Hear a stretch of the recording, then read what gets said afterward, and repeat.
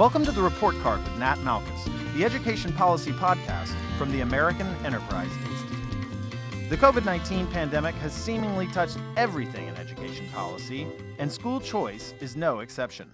Since the start of the pandemic, and particularly in the 2020-21 academic year, over 1 million students left their traditional public schools. Charter school enrollment surged, and state after state either increased or created new school choice programs. The growing enrollment and expansion of these programs over the past year has led some to call 2021 the year of school choice. So why was school choice so popular this past year? And what did its rise look like? Here to discuss that with me is Nina Reese and Patrick Wolf. Nina is the president and CEO of the National Alliance for Public Charter Schools. Previously, she served as the first Deputy Undersecretary for Innovation and Improvement at the Department of Education. And Pat Wolf is a distinguished professor of educational policy and the 21st Century Endowed Chair in School Choice at the University of Arkansas Department of Education Reform. Nina, Pat, welcome to the Report Card. Good to be here. Thanks for having us. So let's start at the top level. The top-line patterns of growth and how COVID has played into those over the past year. Rest assured, we'll delve into the details a little bit more later. So Pat, can you give me a 20-second version describing the growth we've seen in private school choice over the past year or so? And generally speaking, how has COVID played into that? So Nat, in 2021, 19 states enacted new private school choice programs or expanded existing programs. That includes 3 states that are new to the private school choice group. Those states are Kentucky, Missouri, and West Virginia. And West Virginia even enacted the first universal school choice program eligible to every student who is attending public schools currently. So this was a big year for private school choice, and I suspect that the pandemic played a very strong role in encouraging parents to demand more control over their child's school and more of an ability to customize their child's education to meet their needs. All right, Nina, same question to you when it comes to charters. What kind of growth have we seen over the past year or so? And how much of that would you say is associated with COVID? Well, Nat, thanks again for having me on your podcast and for hosting such a topical discussion. This is going to be a very robust year when it comes to charter policy and politics, as we saw last year. In terms of growth numbers, we released a report last fall that looked at the growth of charter schools in the 2020-21 school year. And we discovered that 240,000 students enrolled in charter schools, while 1.3 million students left the district-run system. So our numbers went up dramatically, and we don't have numbers kind of compiled for this school year yet, but we anticipate that a lot of those numbers will hold because we've seen a lot of news stories in various places like Indianapolis and other jurisdictions that indicate the numbers are not just holding, but the growth is continuing.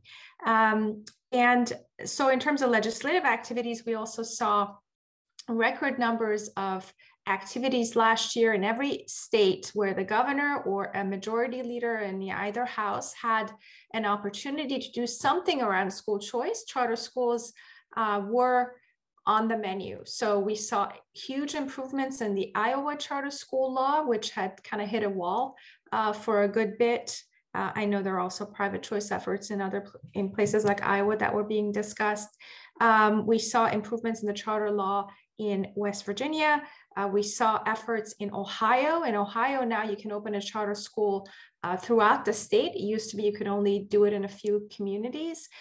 In those instances where the governors also had control of additional funds because of all the relief funding available at the federal level, they also did a lot to benefit charter schools in states like Tennessee, for instance, Florida, South Carolina, and elsewhere. So we saw, again, every state that had a friendly governor did something positive.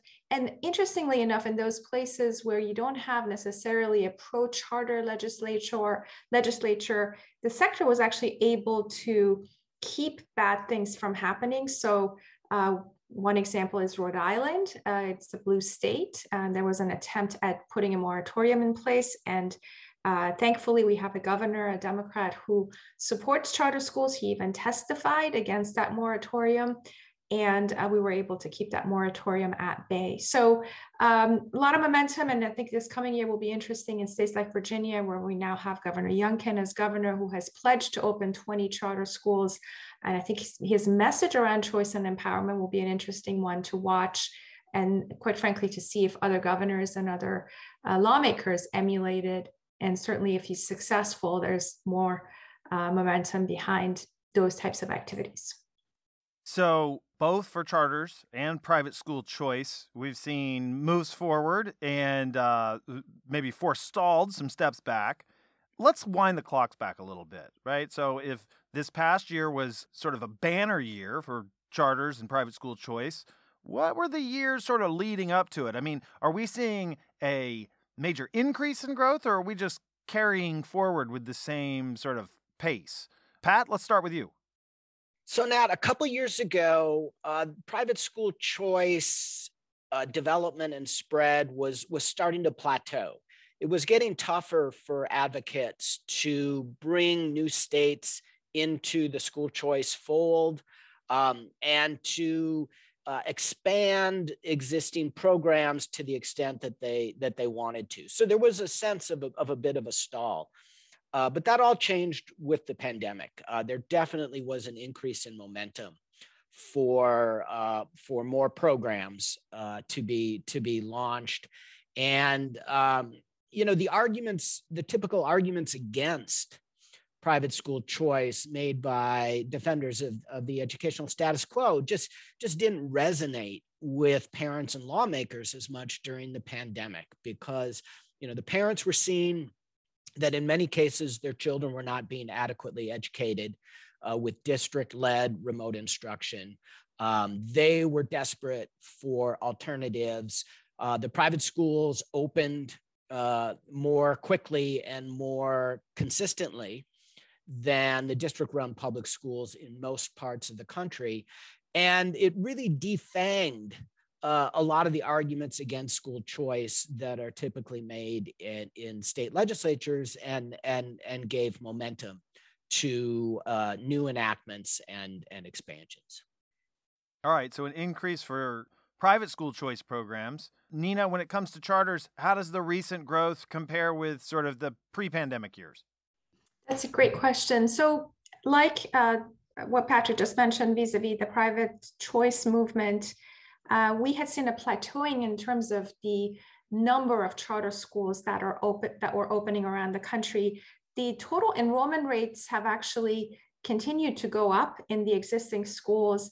Waitlist numbers also continue to go up, but in terms of the sheer number of new schools opening, those numbers hadn't gone up in a few years. So again, we don't have the data yet to see if the uptick in enrollment was correlated with an uptick in new schools opening. I suspect not very many new schools opened because of the pandemic and procurement and being able to get facilities and whatnot. But the changes that we saw, the legislative changes that happened last year, and certainly the things we're going to continue to see this year, do point in the direction of the need to open more schools. And I certainly think that because some of these efforts are targeted at suburban and other areas outside of center cities where chartering had traditionally grown, we will potentially see a growth in the sheer number of charter schools around the country. But look, one of the things we also discovered is just the fact that for a very long time, we have focused all of our energy in mobilizing parents and influencing lawmakers in certain jurisdictions. And for the first time, the families who were disenchanted with the public school system were those in these settings that, traditionally we haven't paid attention to in places like Fairfax County, which is where I live, which has a seemingly great public school system, a very well-funded public school system. Parents move to this community in order to send their kids to these public schools. And so it will be interesting to see if the disenchantment that these families felt can be translated into something positive when it comes to charter schools down the road, and or some different type of kind of involvement that parents expect with their traditional system. So for the first time, they saw how education was taking place or not taking place because their kids were at home on Zoom. Yeah, I want to ask a little bit more and just push on the theory of the case here. So, I want to talk about what we know about sort of enrollments in a minute. And I know that's through a glass darkly because I myself in my day job basically run data on these things. And believe me, it can be frustrating to get current data on school numbers. And you should try assessments. But nonetheless, I digress.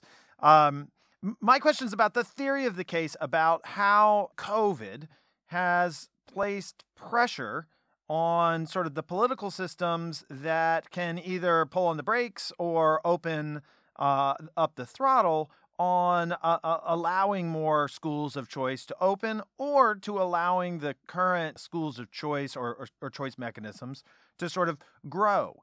And before we get to exactly where that expansion seems to have been most at play in the past couple of years, Pat, can you give me your sort of theory about what is it that COVID has done that has increased the, I would guess, parent interest and popular interest, but also the political will behind some of these programs?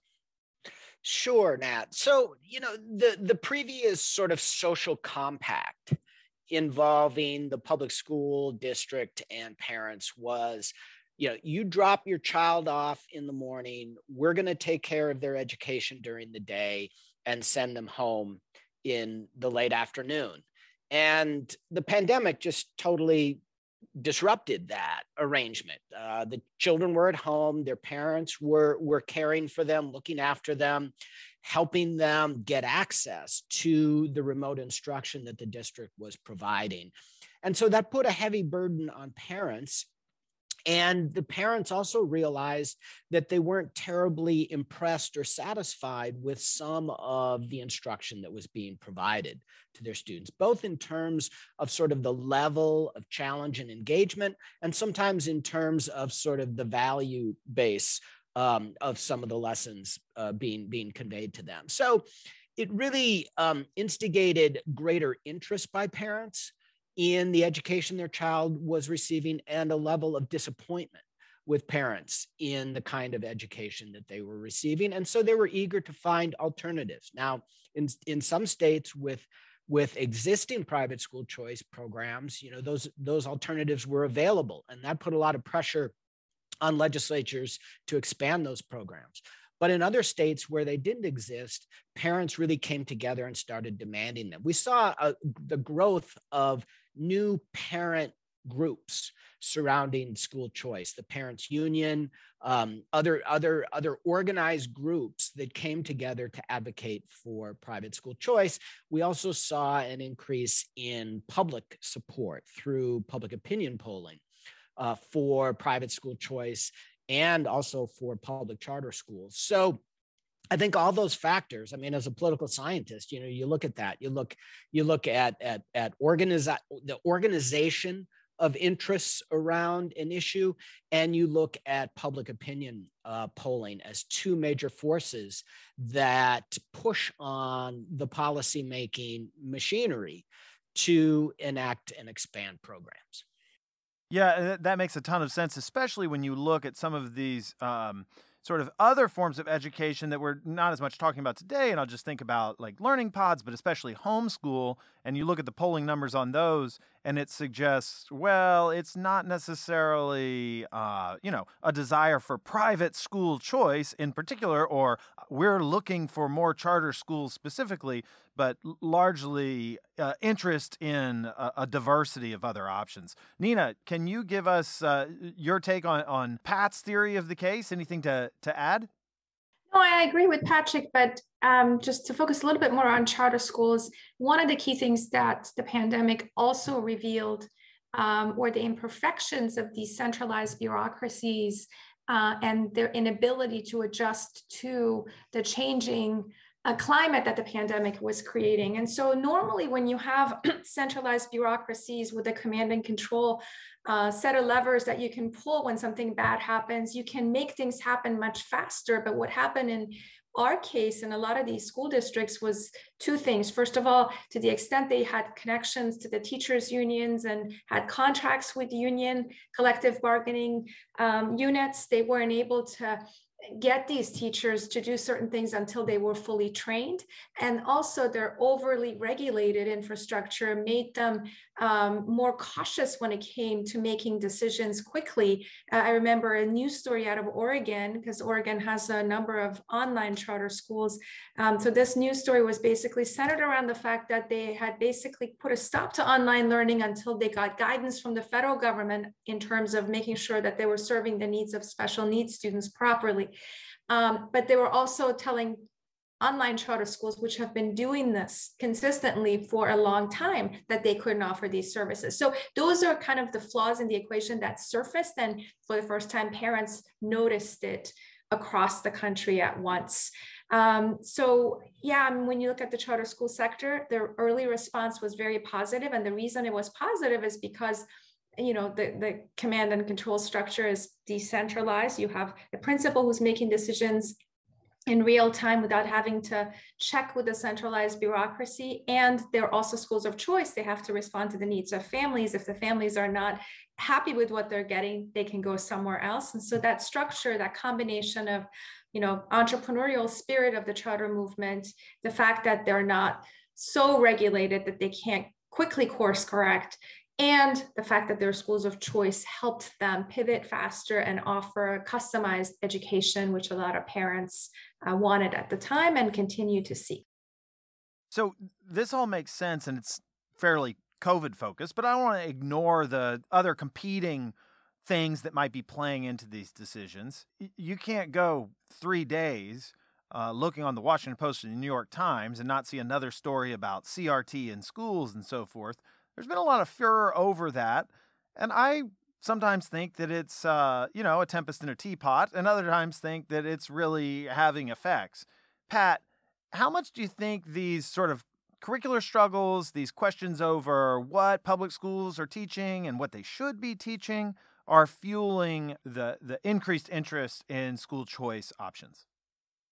Well, Nat, I think it's related to a point that Nina just made about the education establishment and the idea of sort of a one-size-fits-all standardized approach to education. That doesn't work for all students, and it also demands sort of one-size-fits-all in terms of the values that are being inculcated in the children in those schools. And so a public school has to determine a sort of single value system and value message that it's going to convey to a diverse set of students and families. And I think that's what we're seeing now with a lot of these disputes over curriculum in terms of gender identity, in terms of critical race theory, and how we teach about race and racism in our history and in our culture. And parents have different views of the nuances of those kinds of value-based lessons being inculcated in their children, and that's raised a lot of concerns among parents about if the values being conveyed in the classroom are fully consistent with and reinforce the values in the home that they want their children to embrace. So it's certainly part of the whole process and part of the motivation for school choice. I don't think it's carrying most of the water on this, but it's certainly playing a role. Nina, I wonder how this interplays with charters. Just my sense of it would be that a lot of private school choice programs may be more connected to these issues than charters, but maybe I'm wrong. What's your thought on this? Well, look, when asked this question, we usually point to examples of charter schools that are meeting the needs of LGBTQ students and schools that are meeting the needs of the more conservative sets of families who want a more classical model. And our answer is usually, if you want to address these issues, you need to create more options within the public system, smaller schools that meet the unique needs of the families, rather than, again, a big one-size-fits-all model that will cause these types of divisions. But the other thing I'll just say, because I'm here in Virginia, is it has opened the door to this discussion around transparency. Because if the idea is that these are like talking about racism, and it comes in the forms of critical race theory, but none of these schools are teaching CRT the way it's supposed to be taught, of course. But there are these other things that teachers are doing in the classroom that are raising questions at home.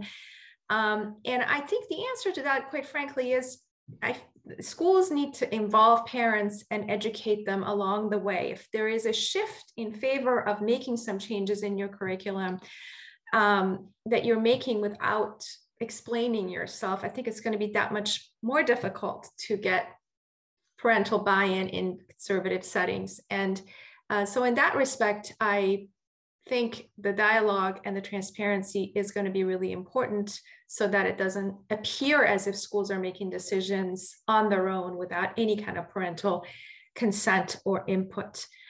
But again, as I said earlier, I think one of the reasons I love being in the charter school movement is that, depending on the community that you're in, you can create schools that fit the unique needs of families. And increasingly, I was just speaking with Robin Lake, one of the things that she keeps hearing when she's talking to different communities about education is the fact that families seem to just want schools that fit the unique needs of their kids.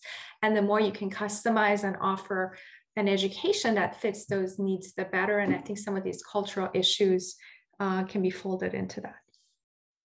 So we talked a little bit about the growth that we've seen, but sort of like a, big picture perspective. And I'm wondering about the contours of this growth. So Pat, I'll start with you. Private school choice legislation is sort of, belongs to certain subsets of the states and isn't considered very much at all in others.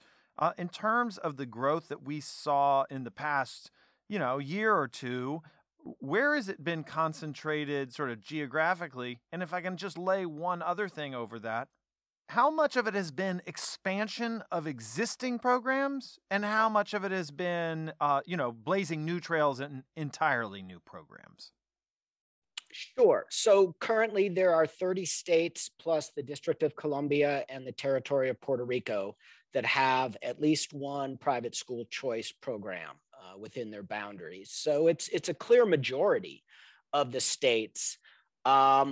Recently, new enactments have mainly been in southern states, but not exclusively. 4 years ago, Illinois, one of the bluest of blue states, enacted a private school choice program. So it's not just in the conservative South that this is happening. Recently, there have been more expansions than new states coming on board, and that's because there now is a substantial set of states that have experience in private school choice and want to expand and refine the existing programs. Before the pandemic, so if we go back to around 2019, there were about 600,000 students served by the private school choice programs across the country. Now that number is over 800,000. So there has been a pretty substantial increase of about a third in the number of students served by private school choice programs over the last couple of years. A few other important trends is the shapes of these programs are trending toward maximum flexibility for parents. That comes in the form of education savings accounts, or ESAs, which allow parents to use a portion of the resources that would be spent on their child in traditional public schools, use those resources not only for private school tuition, but also for tutoring, for therapies, for textbooks and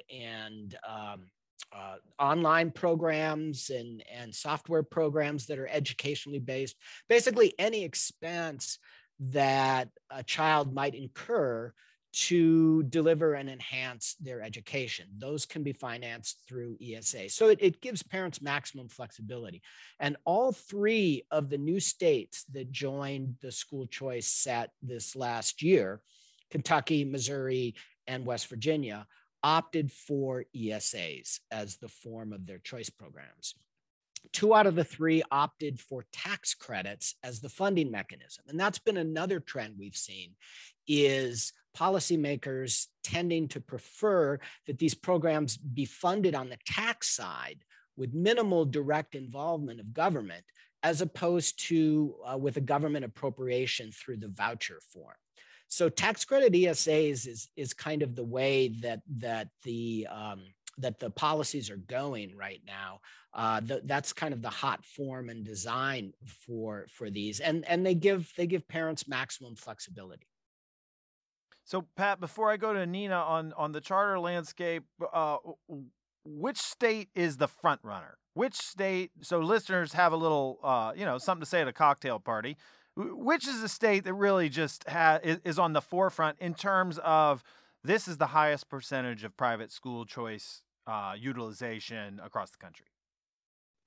So that would be Florida, Nat. They have, I think, about 125,000 Florida students are participating in one of the private school choice programs there. And recently, they consolidated and expanded a lot of their programs. So they were an expansion state in this last year. That's a lot of students. When you think about around 800,000 students are receiving support in private schools through choice programs right now. 1 out of 7 of those kids is in Florida. And we've also seen, Matt Ladner's done some great work on this. We've also seen that the NAEP scores for students in Florida have been trending way up as private school choice has expanded in the state, and especially the scores for Hispanic students and other historically disadvantaged subpopulations of students in Florida. So Florida's killing it in terms of school choice, in terms of NAEP gains, especially for disadvantaged kids. They are the biggest success story so far on the private school choice horizon.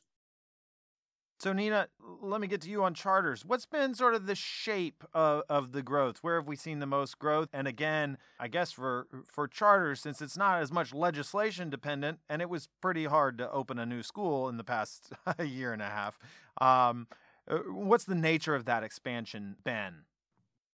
In terms of sheer growth, Florida, Texas, and California are the ones that have grown the most. Really, California is the leader in terms of the number of schools and students over the years. Despite all the problems that California has suffered from a political standpoint, it continues to lead the trend. In terms of what happened during the pandemic, we definitely saw huge improvements or growth in states like Oklahoma, which has a big online charter presence, states like Pennsylvania.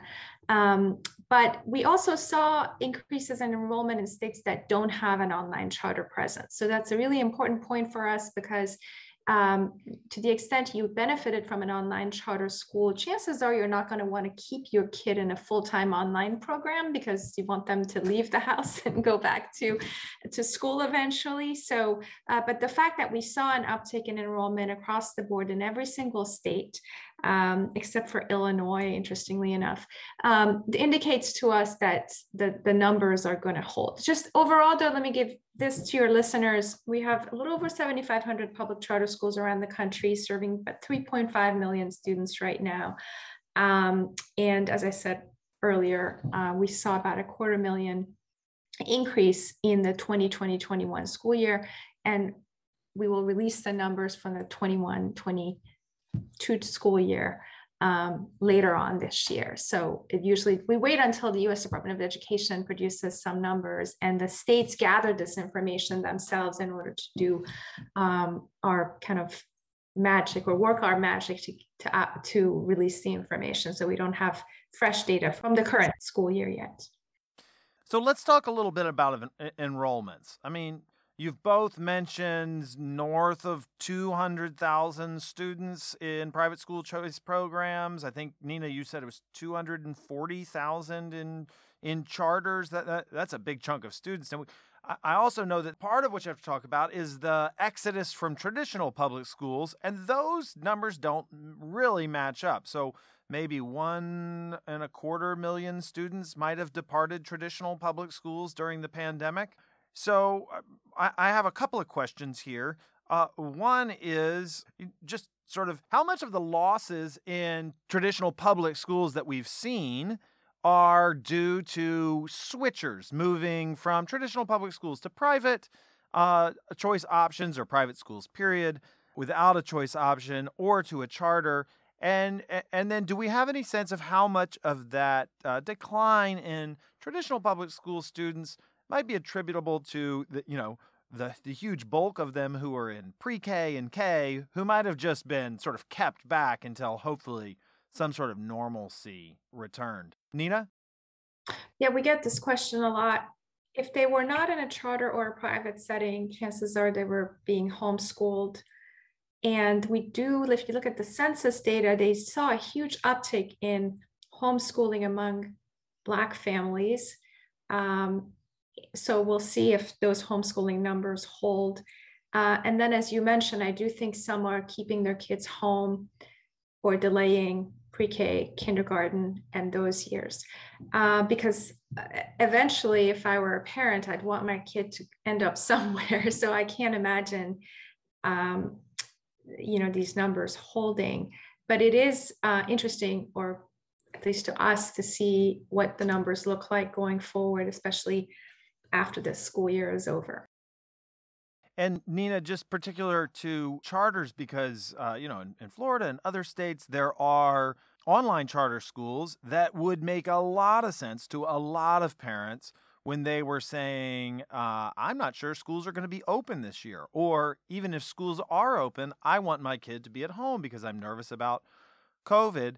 How much of the increase in enrollments do you think is going to be in that particular online charter sector, as opposed to, moving to a different charter school, brick and mortar school that may have more staying power after the pandemic recedes, which I have scheduled for it to recede in February, but we'll see if it pays attention to my schedule. Well, the short answer is we don't know. We haven't surveyed to find out exactly what the reasonings are and what parents are doing, especially this past school year. But we do think that to the extent they left the system to go to a full-time virtual and their regular school opened, chances are they went back to the regular school. Because if you're going back to work and you have a student who's not able to stay home by themselves, you're going to have to put them somewhere. So there's the custodial care aspect of this that needs to factor in it eventually. But I actually talked to a lot of people who, for the first time last year, pulled their kids out of the public school system that they were in to put them in a K-12 run school in different parts of the country, because those online charters have been doing this consistently for a while.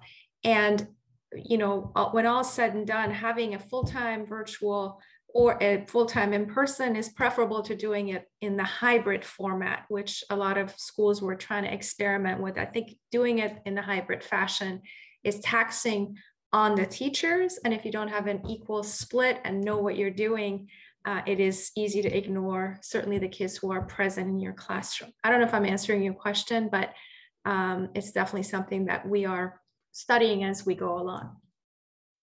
Sure. And waiting for that good data to come in. Pat, the same question for you. I mean, what kind of sense do you get as far as the shifting markets? Sure. So a little over a year ago, Nat, I prepared a paper for the Hoover Institution at Stanford University, summarizing the state of play on private school choice and doing a deep dive into the private school sector. I learned a lot of interesting things. I mean, one thing is the participation, the enrollment of fee-paying private school students has been trending down for 20 years in the United States. just as the expansion of private school choice has increased. And so basically what you see, the last data I had was the year 2017. We had about 5.6 million students enrolled in private school that year, and about 560,000 of them were enrolled with the support of a private school choice program. So, you can do the math pretty easily there. It's 10% of the private school sector in 2017 was supported by school choice initiatives. Only 90% was fee paying. I mean, that's a major chunk of the private schooling sector that is being supported by these programs. It has only increased since then. And other trends that Dick Murnane and his colleagues at Harvard uncovered in some of their research is that the composition of the private school sector is changing too. Basically, the proportion of the private school sector that is high income kids has been pretty stable over time. And the proportion of the private school sector that is low income kids has also been stable over time and has been dramatically supported by these school choice programs. Where the private school sector is losing students is middle class. They've been hemorrhaging middle class students because tuition just isn't affordable anymore for a lot of middle class families. And many of them don't qualify for private school choice programs. The newer brands of private school choice programs are trying to reach those families and are expanding income eligibility for those programs in a way that is going to help the private school sector withstand the pandemic and the loss of middle income students during this period, and hopefully come out the back end stronger, more diverse, and more supported. So Pat and Nina, we're almost out of time. I want to sort of end looking forward a little bit. We've talked a good bit about how COVID has made some serious differences, both sort of in the enrollments and also in sort of the legislative and regulatory environments on these things. My question is, what happens when the music stops? I mean, if COVID has been goosing these things, if it's been spurring interest in these, how worried are you that we could be seeing a surge now only to see a plateau later? And what are the sort of barriers that there might be to expanding these school choice options moving forward? Nina? Yeah, I think the numbers are going to hold in most places. And I actually think that the pressure that the system has been under for the past 2 years is kind of shifting public sentiments in a way where they don't want to go back to how things were. And they're more kind of aware of the, dynamics of, a traditional system that is overly bureaucratic and not able to make corrections very quickly. And also when they look at, after all the money that the federal government disseminated, the fact that some schools are still talking about closing down because they're afraid of sending teachers to the classroom, those types of discussions are no longer happening on their own. I think the public in general is more aware and wants to make sure that schools are operating in a certain way. So the expectations certainly have gone up.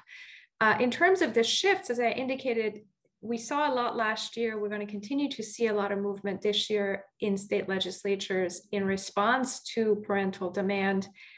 There's definitely a hunger by lawmakers to address and do something about this. And charters are in a good place because you can still make these options available in the public sphere.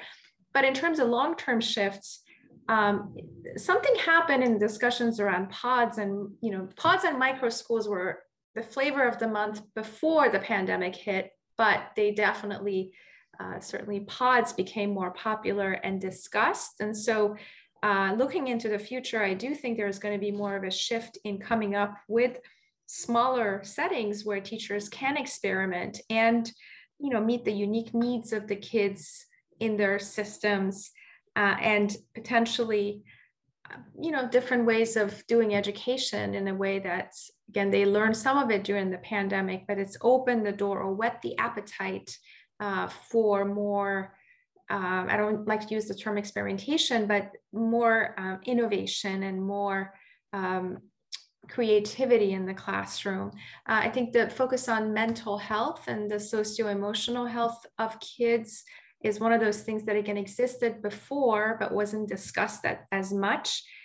The pandemic certainly uncovered a lot, not just for low-income students, but also for, literally every kid in the system and the teachers in the system. So I think the stigma attached to asking for help and mental health support certainly is no longer in place. I don't see that changing. And the more schools can, make access to a school psychiatrist or counselor as easy as accessing the school nurse, that ultimately will benefit every kid and every student in the school system. So I see some of these things staying, and I definitely think the more customized approach to learning is here to stay. Pat, what about you?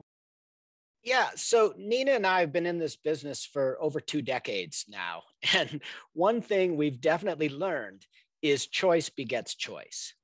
It's sort of a one-way ratchet. I mean, once you give more parents more opportunities to choose their child's school and choose from among distinctive educational offerings, more of them want more of that.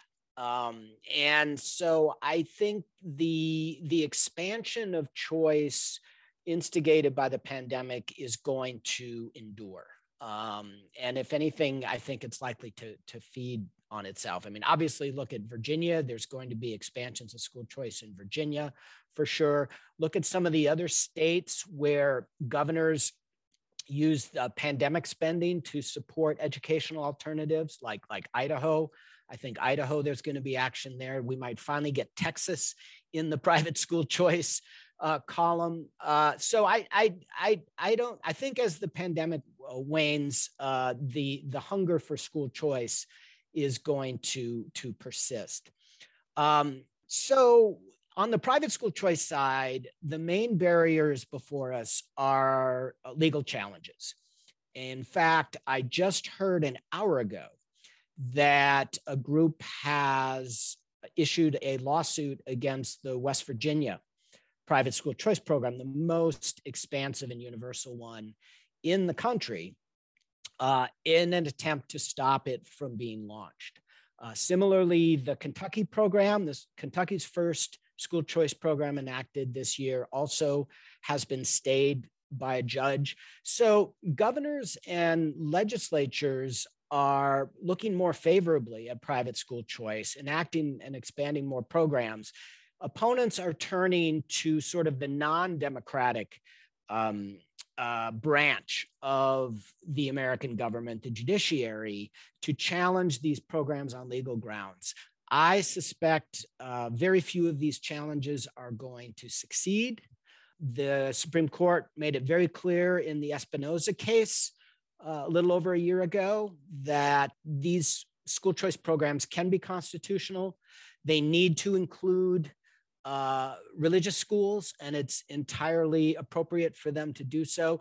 So I think the opponents who are taking the legal route, which increasingly they are, just have fewer arrows in their quiver in order to win those cases. I think the effect it's going to have is just to delay implementation, to deny access to these programs to eligible kids for a certain period of time until the court cases are resolved. And I think they will be resolved in favor of the school choice programs. Pat Wolf, Nina Reese, thanks for coming on the report card to talk about the year of school choice. Thank you, Nat. Thank you so much for having us. Thanks for listening to the report card with Nat Malkus, and special thanks to our guests, Nina Reese and Pat Wolf. I'd also like to thank our producer, Wesley Armstrong. He makes this podcast possible. Remember, you can subscribe to the report card on Apple Podcasts, Spotify, or wherever you download podcasts. And while you're there, take a minute to leave us a review. It helps other people find the show. You can send us your comments, questions, or topic suggestions to ed.podcast@aei.org. That's all for this episode. I'm Nat Malkus.